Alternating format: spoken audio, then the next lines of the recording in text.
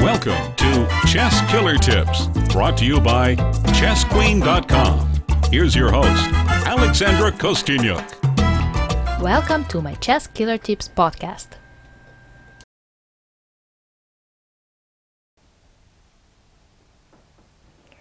In the following position, it's black to move.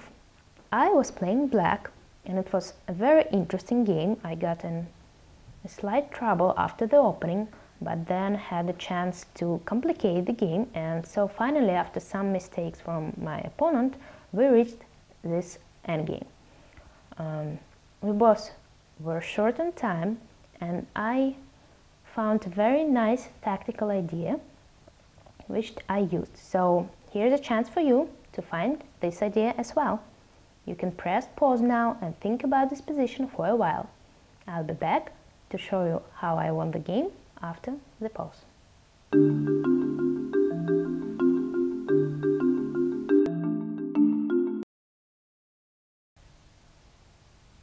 I'm back. So here I found a very nice idea and played b3.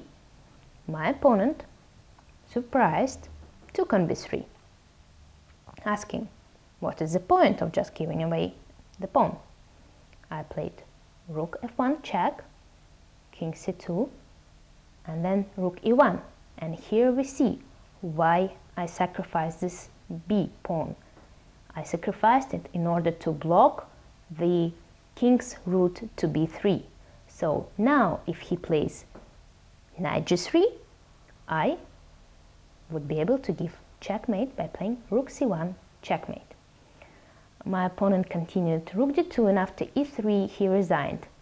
He couldn't save the game, so we can analyze a few more moves. For example, instead of rook d2 he had rook d6, but then I would play bishop g5, h4, king c7, winning the game.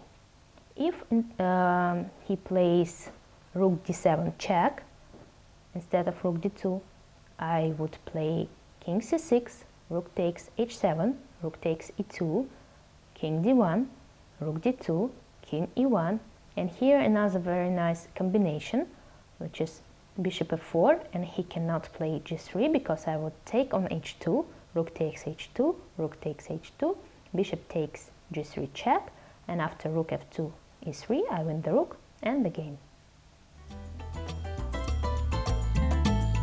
Thanks for watching the Chess Killer Tips podcast. Bye-bye. Send your questions and comments to Alexandra at Kostyniuk.com.